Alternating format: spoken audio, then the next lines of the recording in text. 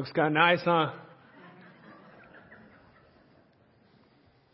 On hot days like this in July, the hottest month of the year, the last thing that anybody is worried about is a blizzard. But it's a blizzard I want to warn you about today. The blizzard I'm talking about is a blizzard that I personally have been hit by many times in my Christian life, and I've been trapped in before in my Christian life. The blizzard is made up of questions and objections that come to my mind right about the time that God is calling me to trust Him and obey Him in a deeper way. I'm a Christian, and I've been a Christian since 2001. Some of you are Christians, some of you are not. Some of you are in between trying to figure out this whole thing about God and Christianity. And if you are here and you're checking God out, we're just glad that you're here. Welcome. But I became a Christian in 2001 because God did a really great thing for me. He saved me from a lot of things in my life that were enslaving me. Things that were broken, He fixed. Things that looked like I would never have them again, He gave them back. He restored relationships. God did a really great thing for me. He was good to me when I trusted Him. And as Christians, we have come to know the love of God. We've seen in the Scriptures how God, in His love for the human race, died for our sin. That our God, Jesus Christ, became a man, and that He emptied His life so that I could be made full. That on the cross, He died for the sin that I've committed, a life lived in rebellion to God, and the death and the punishment and the hell that I deserved, He took. He did this so that I could have a relationship with God forever, that you could have a relationship with God forever, so that all those people out that window could have a relationship with God forever. And more than that, God has been good to us. He's provided for us in amazing ways. He's protected us from things that could have really harmed us. And as we've walked with God in our life, we've seen His good plan for our life. And when you have walked with God and you've known God, Him really in your life, you can't help but want to respond in gratitude. Out of love, you want to respond back to God. And the way we do that is by loving God back with all of our heart and all of our mind and all of our soul and all of our strength. The way that we repay God, if we could repay God, is to trust and obey Him. That's right to do. He's our Father. He's brought us into His family.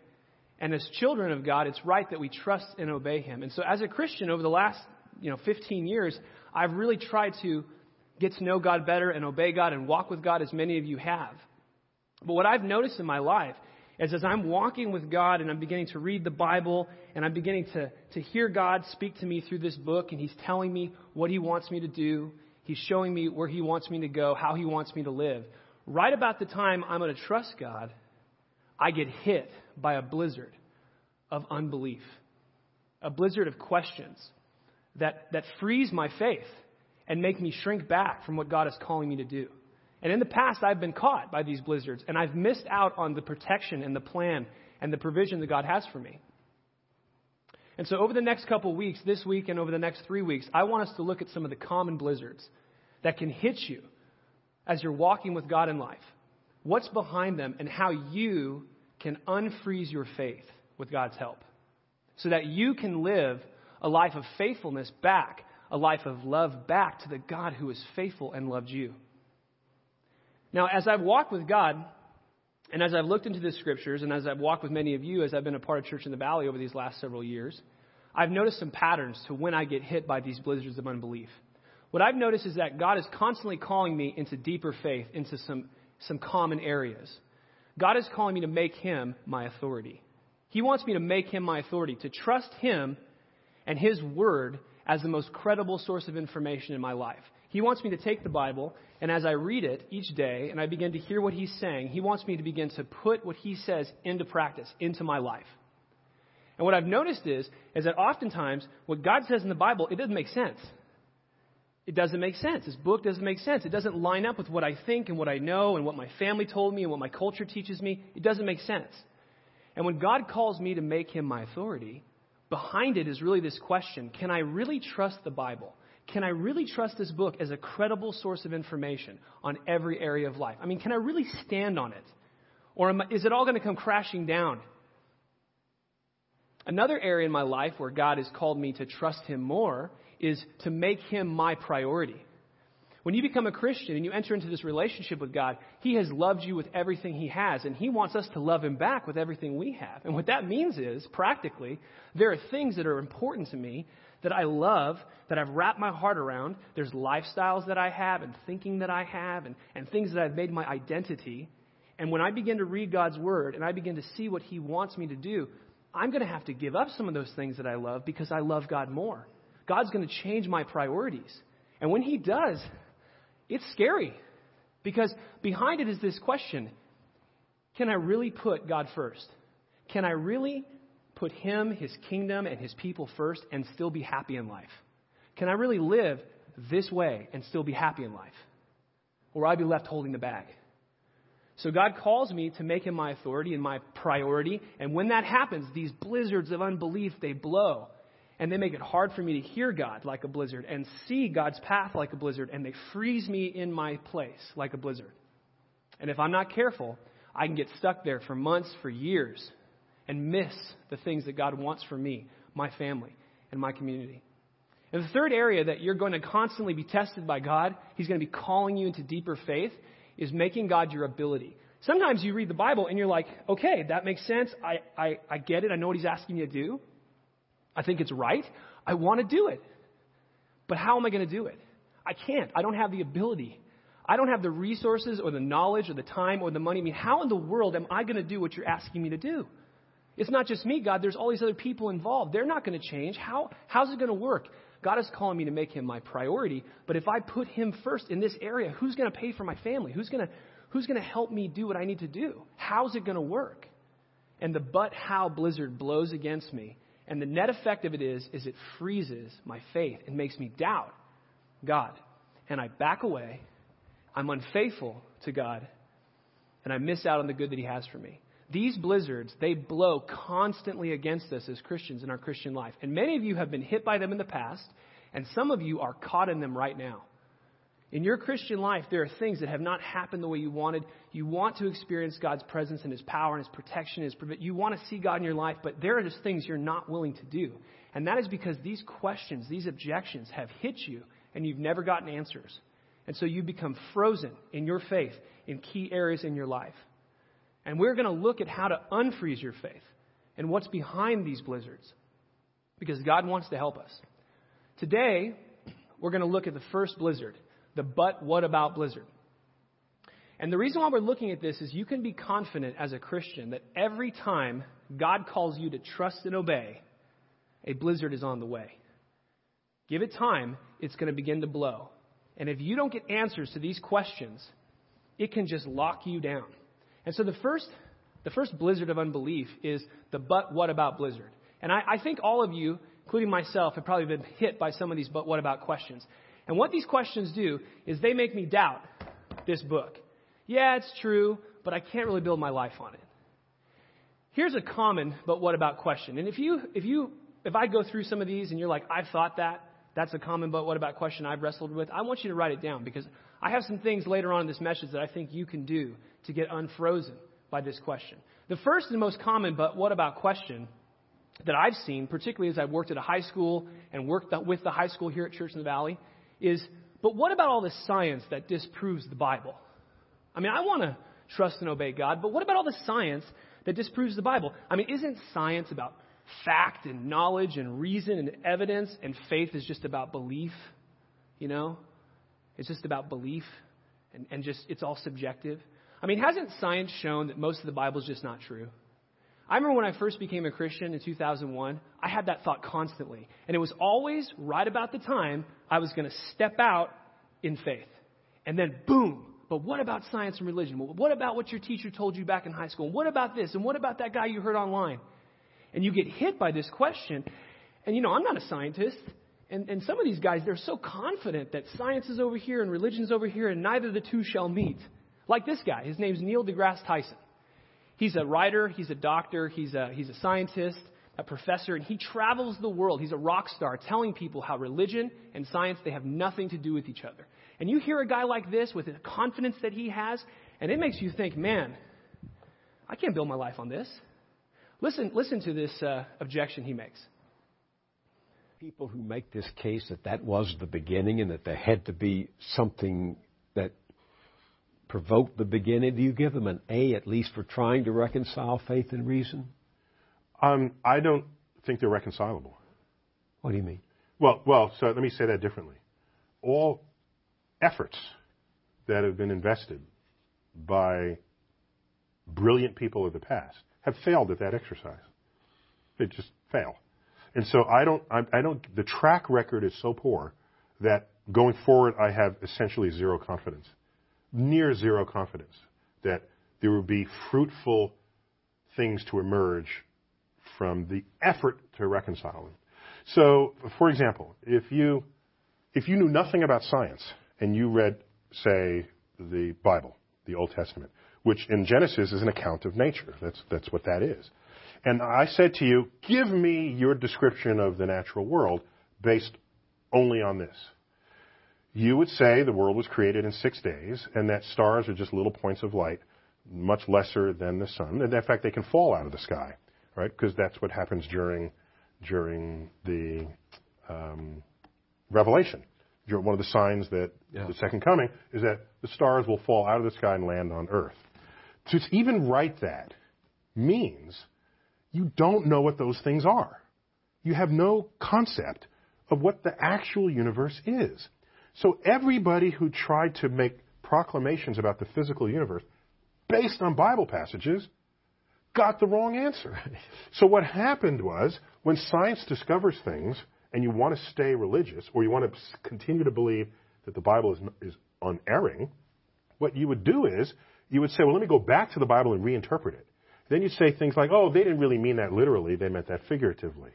So this whole sort of reinterpretation of how figurative the poetic passages of the Bible are came after science showed that this is not how things unfolded. Wow. He's so confident. I mean, I'm not a scientist. A guy like that, there's no wiggle room. This book is nonsense. And he's not just one guy. I mean, there's just thousands and thousands of celebrities and academics and, people in our business world who they look at the Bible, they think if you take this thing seriously, you're crazy. Because science says. And if you don't get an answer, if you don't check out what this guy's saying, that can just sit there and freeze your faith and cause you to miss out on what God wants you to do, because you're not going to take out a step in obedience. You're not going to do what God tells you to do because, well, how can you really trust this book? Another objection, but what about Blizzard that has frozen millions of people's faith is a question about justice. But what about all the suffering and pain in this world? What about all those people who have died at the hands of tyrants? What about all those people who've been killed by natural disasters? What about all the evil and suffering in this world? I mean, I thought the Bible says that God is powerful and good and knowing and all-knowing. If he knows everything, if he's good, if he's loving, if he's powerful, then why doesn't he do something about it? And so we have this question. We don't get the answer. And it freezes our faith. This is what happened to Steve Jobs. When Steve Jobs was young, his family was a part of a Protestant denomination. He went to his pastor one day, he held up his finger. Hey, pastor, did God know I was going to do that? Yeah, God knows everything, the pastor said. And then he pulls out Life magazine that month. And the picture is this. The children who were victims of a civil war in Africa. Bellies distended, bodies maimed by this war. Did God know about these kids? I mean, if God knows about this, why doesn't he do anything? And that was the day that Jobs walked away from Christ. Because his faith was frozen by this but what about evil question. He didn't get an answer. There are answers, but he didn't get it. And that was it for him. Another but what about question that you may be experiencing is you begin to read the Bible and God is calling you to take a step. It may be something he wants to change in the way that you behave or think or act. He gives you a command that doesn't seem to line up with the values and morality and thinking and teaching of your culture. It's not very popular. It may be intolerant according to your day and age. And when you're about to trust God and obey him in this area, you get this thought in your head, isn't that just the Old Testament God? But what about all those backwards Bible verses, on sex and marriage and hell and sin? I mean, isn't that just the Old Testament God, and the New Testament God is a God of love? I mean, isn't that just like the time when God was all wrath and judgment? And isn't Christianity just about loving people? And so what this question ultimately does is it makes you not obey God. in this particular area he's calling you to, because this "but what about" question flies in your mind, it freezes your faith, and it causes you to back away. Now, for all of these questions, there are answers. Good, solid, satisfying answers. But most of us don't have them. And so these questions hit us, they freeze us, and we miss what God wants to do. And some of these questions you've been hit by, and for some of you, you're still frozen by them. And all of us will be hit by them in the future if we're trying to walk with God and obey Him. So what's behind the blizzard? There's a couple things behind the blizzard. The first thing is sincerity. One of the things that's generating the wind and the ice and the cold is sincerity. We just sincerely don't understand what God is saying in the Bible. It does not make sense to us. We're Americans. You know what I mean? We have American minds. And we read this book, and it sometimes, it's great, makes sense, love your friends and enemies, and okay, I can do that. But then it's like, wait, what? What? And it doesn't make sense. And we can't make ourselves believe this. You can't make yourself believe something. And so we sincerely don't understand. And you know what? If that's you, you're in good company. One of the closest disciples to Jesus, his name was Thomas. And he sincerely did not understand what God was telling him to do. So Thomas is one of the guys who lived with Jesus for 3.5 years. And he sees Jesus crucified and buried. He's dead. And then a couple days later, a bunch of the disciples are saying, "Oh no, he's alive, he's alive." And here's what Thomas said. It says, "So the other disciples told him, 'We have seen the Lord.' But he said to them, 'Unless I see the nails in his hands, and I put my fingers where the nails were, and put my hand into his side, I will not believe.'" But what about what we know about death? But what about what we just saw? We just saw him get crucified and buried. What about that? That's a reasonable question. And you know what's funny is the Lord appeared to him. The Lord appeared to him and said, Come here, put your finger right here. You want to see it, right? Come here, put your hand right here." God didn't get mad. He didn't shut him down. He didn't say, "Have more faith." He answered his question because his question was sincere. And many of us have sincere objections and questions. But what about questions that we have inside that we haven't got answers to, and we really are sincerely trying to figure it out? And that's legitimate. That's okay. You can be honest if you have these questions. Another source of the "but what about" question is it's fear, peer pressure. We are afraid of what people will say if we get too serious about this book right here. The "but what about" blizzard comes through people, because if we start changing the way we spend our time, our money, the way we talk and act, our lifestyle, the people around us are going to be impacted. And pretty soon they're going to start saying, "Hey, what's up with you? What are you doing? Why are you acting so differently?" And if you say, "Because God told me to," they're going to hit you with all sorts of, "Yeah, but what about science and religion? But what about all the evil in the world? But what about all those intolerant backwards come on, you can't believe this stuff." And we're afraid of the rejection and the anxiety of, what if we don't know what to say? And out of fear of man, we allow our faith to freeze. This happened to one of the guys who had some of the biggest faith in history. His name is Moses. And God sent him to Egypt, a country that he had run away from 40 years earlier because he had murdered a guy. In fact, there was an arrest warrant out for him in Egypt. And God said, "Go back there, go to Pharaoh, the king of Egypt, and tell him to let the entire slave labor population go.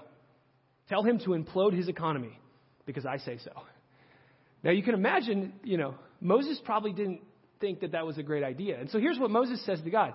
Moses answered, "But what if they don't believe me or listen to me and say, 'The Lord did not appear to you'?" Moses is focusing on what man's reaction is going to be rather than what God is saying to do. And I can do that too. I can be kind of an undercover Christian at my school. That's very common for high school students and college students in a very secular, very hostile world to kind of just be undercover with their faith. Because what if people start hitting me with this "but what about" questions and I don't have the answer? And then that allows us to just kind of do this right here. And what's happening is if you're a Christian and if you've entered into a covenant with God where He has loved you and sacrificed for you, He wants you to love and sacrifice back. He wants you to trust and obey Him. And if you don't, you will miss the provision God has for you, the plan God has for you. And if He is your Father and you're heading off in a bad direction, He will begin to discipline you like a good father. That is what the Scripture says. God disciplines us like a father. And so we want to make sure that our fear of man doesn't cause us to shrink back. The Bible says in Proverbs 29:25, fear of man, it will prove to be a snare. It will snare you. It will freeze you in your faith. But whoever trusts in the Lord is kept safe. Safety is not with your friends. Safety is not with your family. Safety is not a look of approval from your professor or your teacher or your boss. Safety is doing what God says to do. That's safety. That's what the Word of God says. The third source of this storm that blows is stubborn pride. I mean, we just don't want to do what God wants us to do. I've been there, you've been there. The Lord is calling me to make Him first, and that means I'm going to have to give up my precious, this thing I like, this thing I think. Or for a lot of us, it's our thinking. We have things we think and say and believe. They've kind of become our identity, a sense of credibility in this world. And you read the Bible, and it's very different. And it would be humiliating to start to change your mind and to admit you've been wrong. And I don't want to do that because I'm an American. You know what I mean? I'm 35. Actually, today's my birthday. 36. I'm 36, and I'm not going to start over. I'm not going to be born again. I'm not going to die to my old... Wait a minute, that's what the Bible says. Oh, no. Did I sign up for this? And as God begins to call me to do things and give things up, I don't want to do it. And I actually like the but what about blizzard. I use the blizzard to hide my true motives. I don't believe it, not because I don't know it, and not because I couldn't know it's true. I don't believe it because I don't want to. So I say things like, well, yeah, I mean, I do what God says here, but I just got all these questions. I just have all these objections. They just don't make sense to me. And it's not that they don't make sense to you. It's that you don't want to do it. And you're using the objections as kind of this mask for your motives. I know this because this is what I do. And this is what you do. And this is what we do. And so it's stubborn pride. And the problem is that when we do that and we shrink back from obeying God, again, we miss out on the good that God has for our life. This is what Pharaoh did. Pharaoh's the guy that Moses was sent to talk to. And Moses said, let these people go. And Pharaoh said, no, I don't know your God. Get out of here. So God began to pour out his wrath on Egypt. And he began to do some miracles to convince Pharaoh that he really did send Moses. And here's what Pharaoh said. Actually, the first miracle was he turned an entire river into blood.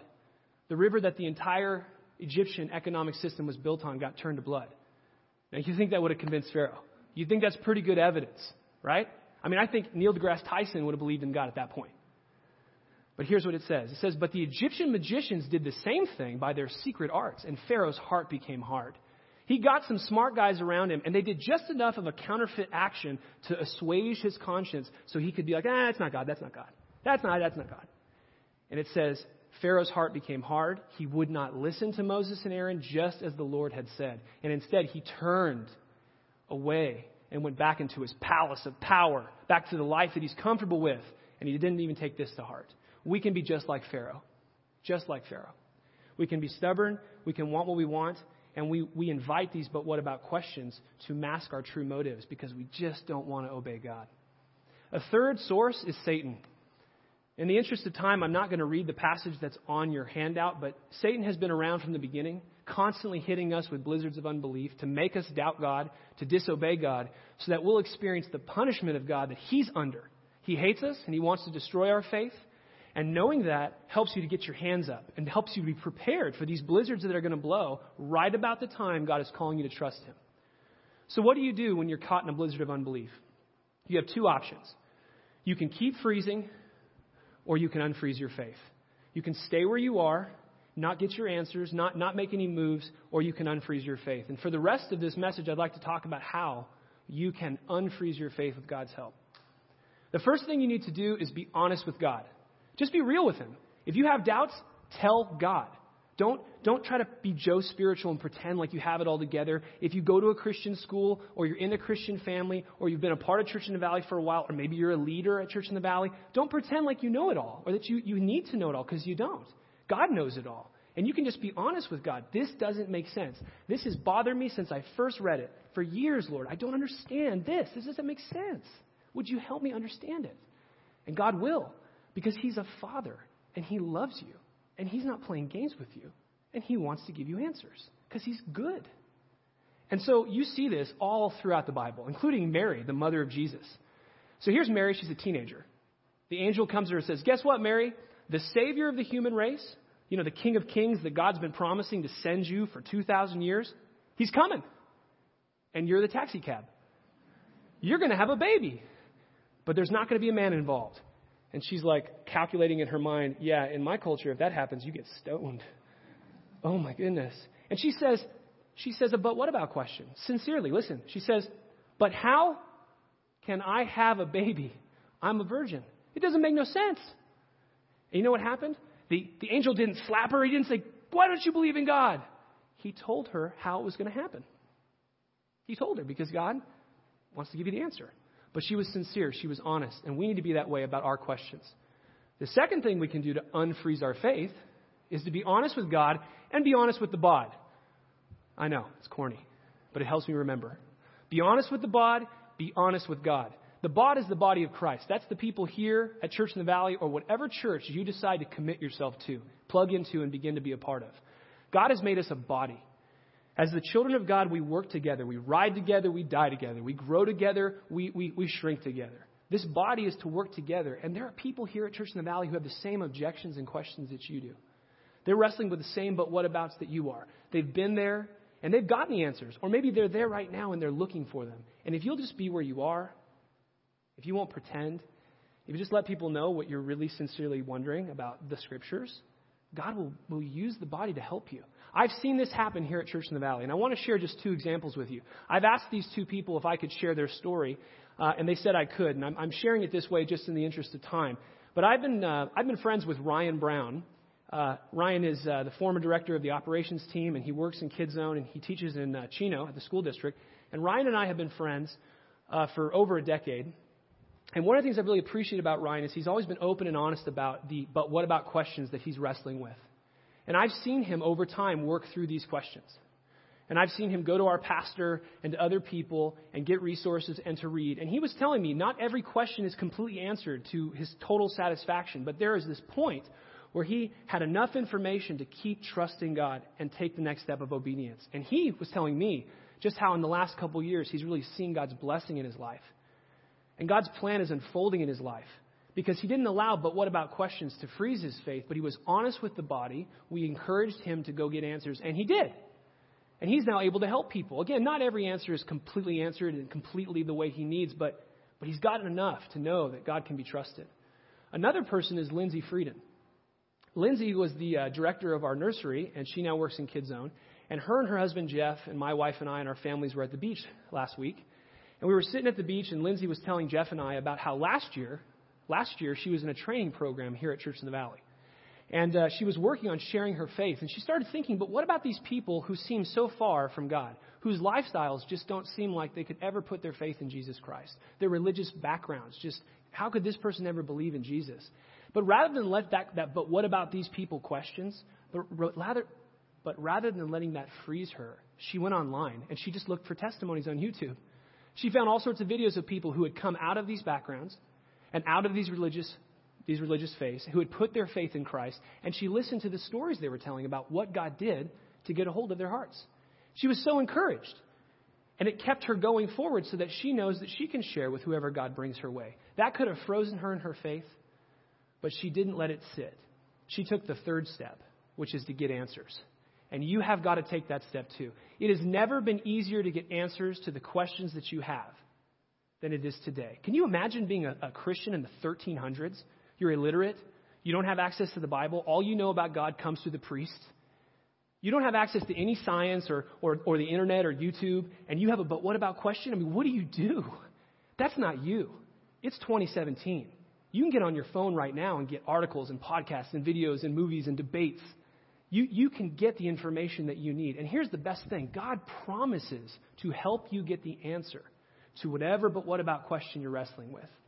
In Proverbs 2, 4-6, it says, and if you look for your answer as silver and search for it as hidden treasure, then you will understand the fear of the Lord and you will find the knowledge of God. For the Lord will give you wisdom, and from his mouth will come knowledge and understanding.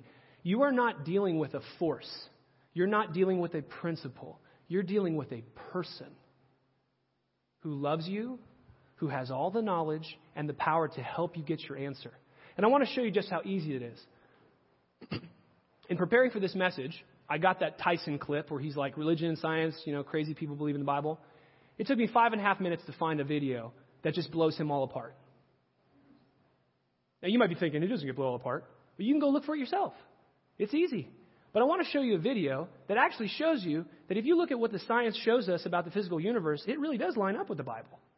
And maybe this is just a first step for you. But take a look. This is Eric Metaxas. In 1966, Time magazine ran a cover story asking, "Is God dead?"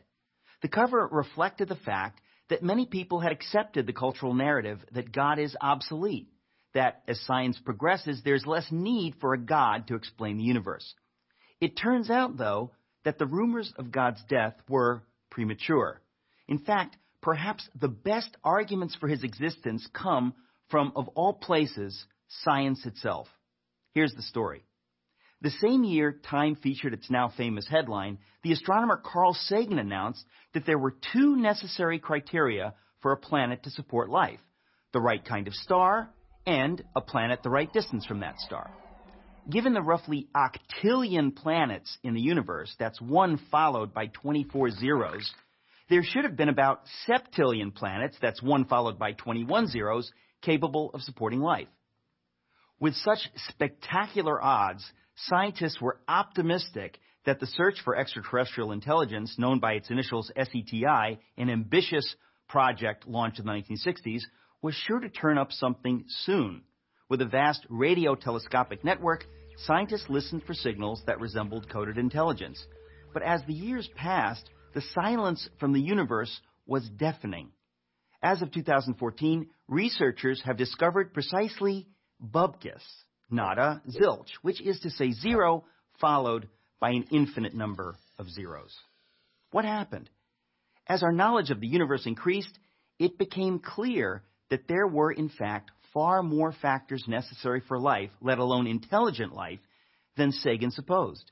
His two parameters grew to 10, then 20, and then 50, which meant that the number of potentially life-supporting planets decreased accordingly. The number dropped to a few thousand planets and kept on plummeting. Even SETI proponents acknowledged the problem. Peter Schenkel wrote in a 2006 piece for Skeptical Inquirer, a magazine that strongly affirms atheism, "In light of new findings and insights, we should quietly admit that the early estimates may no longer be tenable." Today, there are more than 200 known parameters necessary for a planet to support life, every single one of which must be perfectly met or the whole thing falls apart. For example, without a massive gravity-rich planet like Jupiter nearby to draw away asteroids, Earth would be more like an interstellar dartboard than the verdant orb that it is. Simply put, the odds against life in the universe are astonishing. Yet, here we are, not only existing, but talking about existing. What can account for it? Can every one of those many parameters have been perfectly met by accident? At what point is it fair to admit that it is science itself that suggests that we cannot be the result of random forces? Doesn't assuming that an intelligence created these perfect conditions in fact require far less faith than believing that a life-sustaining Earth just happened to beat the inconceivable odds? But wait, there's more. The fine-tuning necessary for life to exist on a planet is nothing compared with the fine-tuning required for the universe to exist at all. For example, astrophysicists now know that the values of the four fundamental forces, gravity, the electromagnetic force, and the strong and weak nuclear forces, were determined less than 1/1,000,000th of a second after the Big Bang. Alter any one of these four values ever so slightly, and the universe as we know it could not exist. For instance, if the ratio between the strong nuclear force and the electromagnetic force had been off by the tiniest fraction of the tiniest inconceivable fraction, then no stars could have formed at all. Multiply that single parameter by all the other necessary conditions, and the odds against the universe existing are so heart-stoppingly astronomical that the notion that it all just happened defies common sense. It would be like tossing a coin and having it come up heads 10 quintillion times in a row. I don't think so.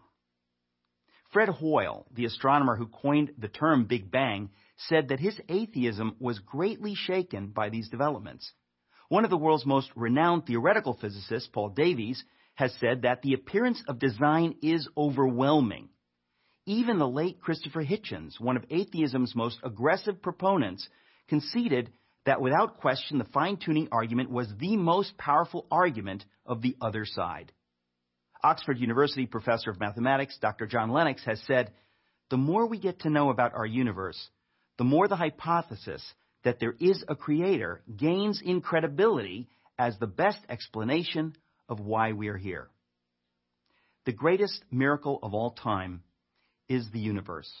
It is the miracle of all miracles, one that inescapably points to something or someone beyond itself.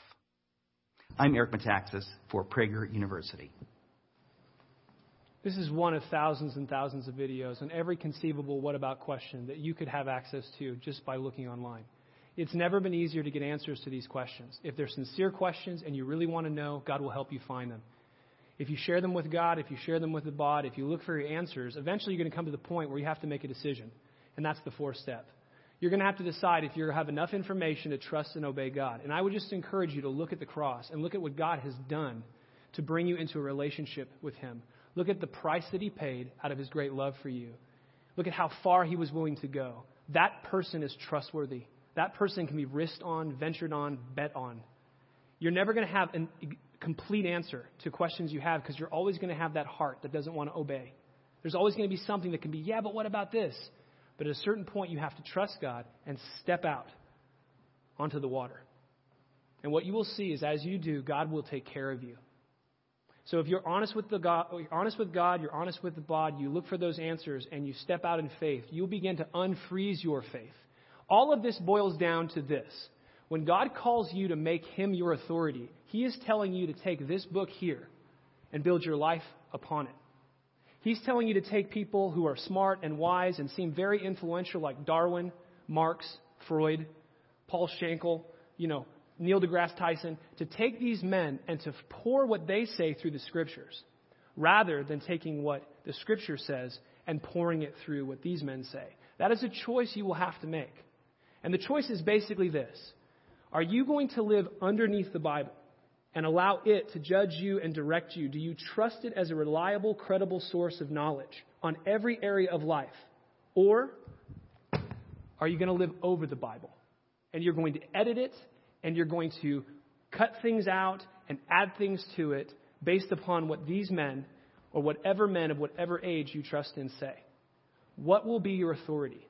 For those who have trusted God and made the Scriptures their authority, they have lived the very best kind of life. And that is what God is offering us. I'd like to invite the band up as I close.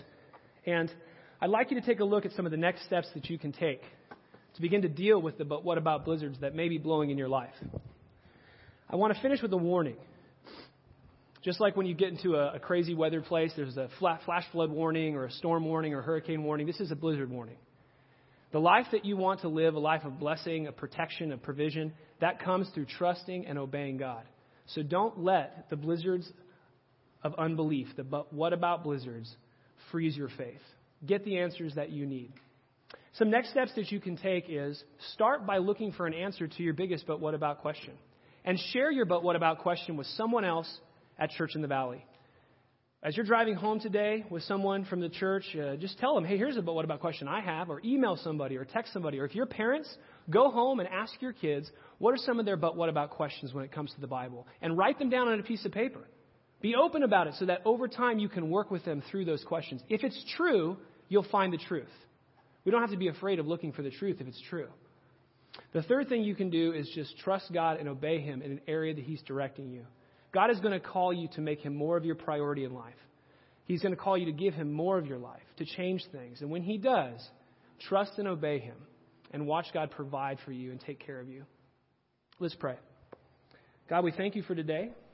We thank You for this opportunity to be in Your Word and to look at the things that blow against our faith. We pray, God, that You would give us more faith in You. Help us to get the answers to the questions that we have. Lord God, we just pray that You give us faith to be honest with You. And that, Lord, if You are real, and if what You say in the Scriptures is true, that You would show us. That You would show us in Your way. That You'd give us the wisdom You promised to give us. We pray this in Jesus' name. Amen.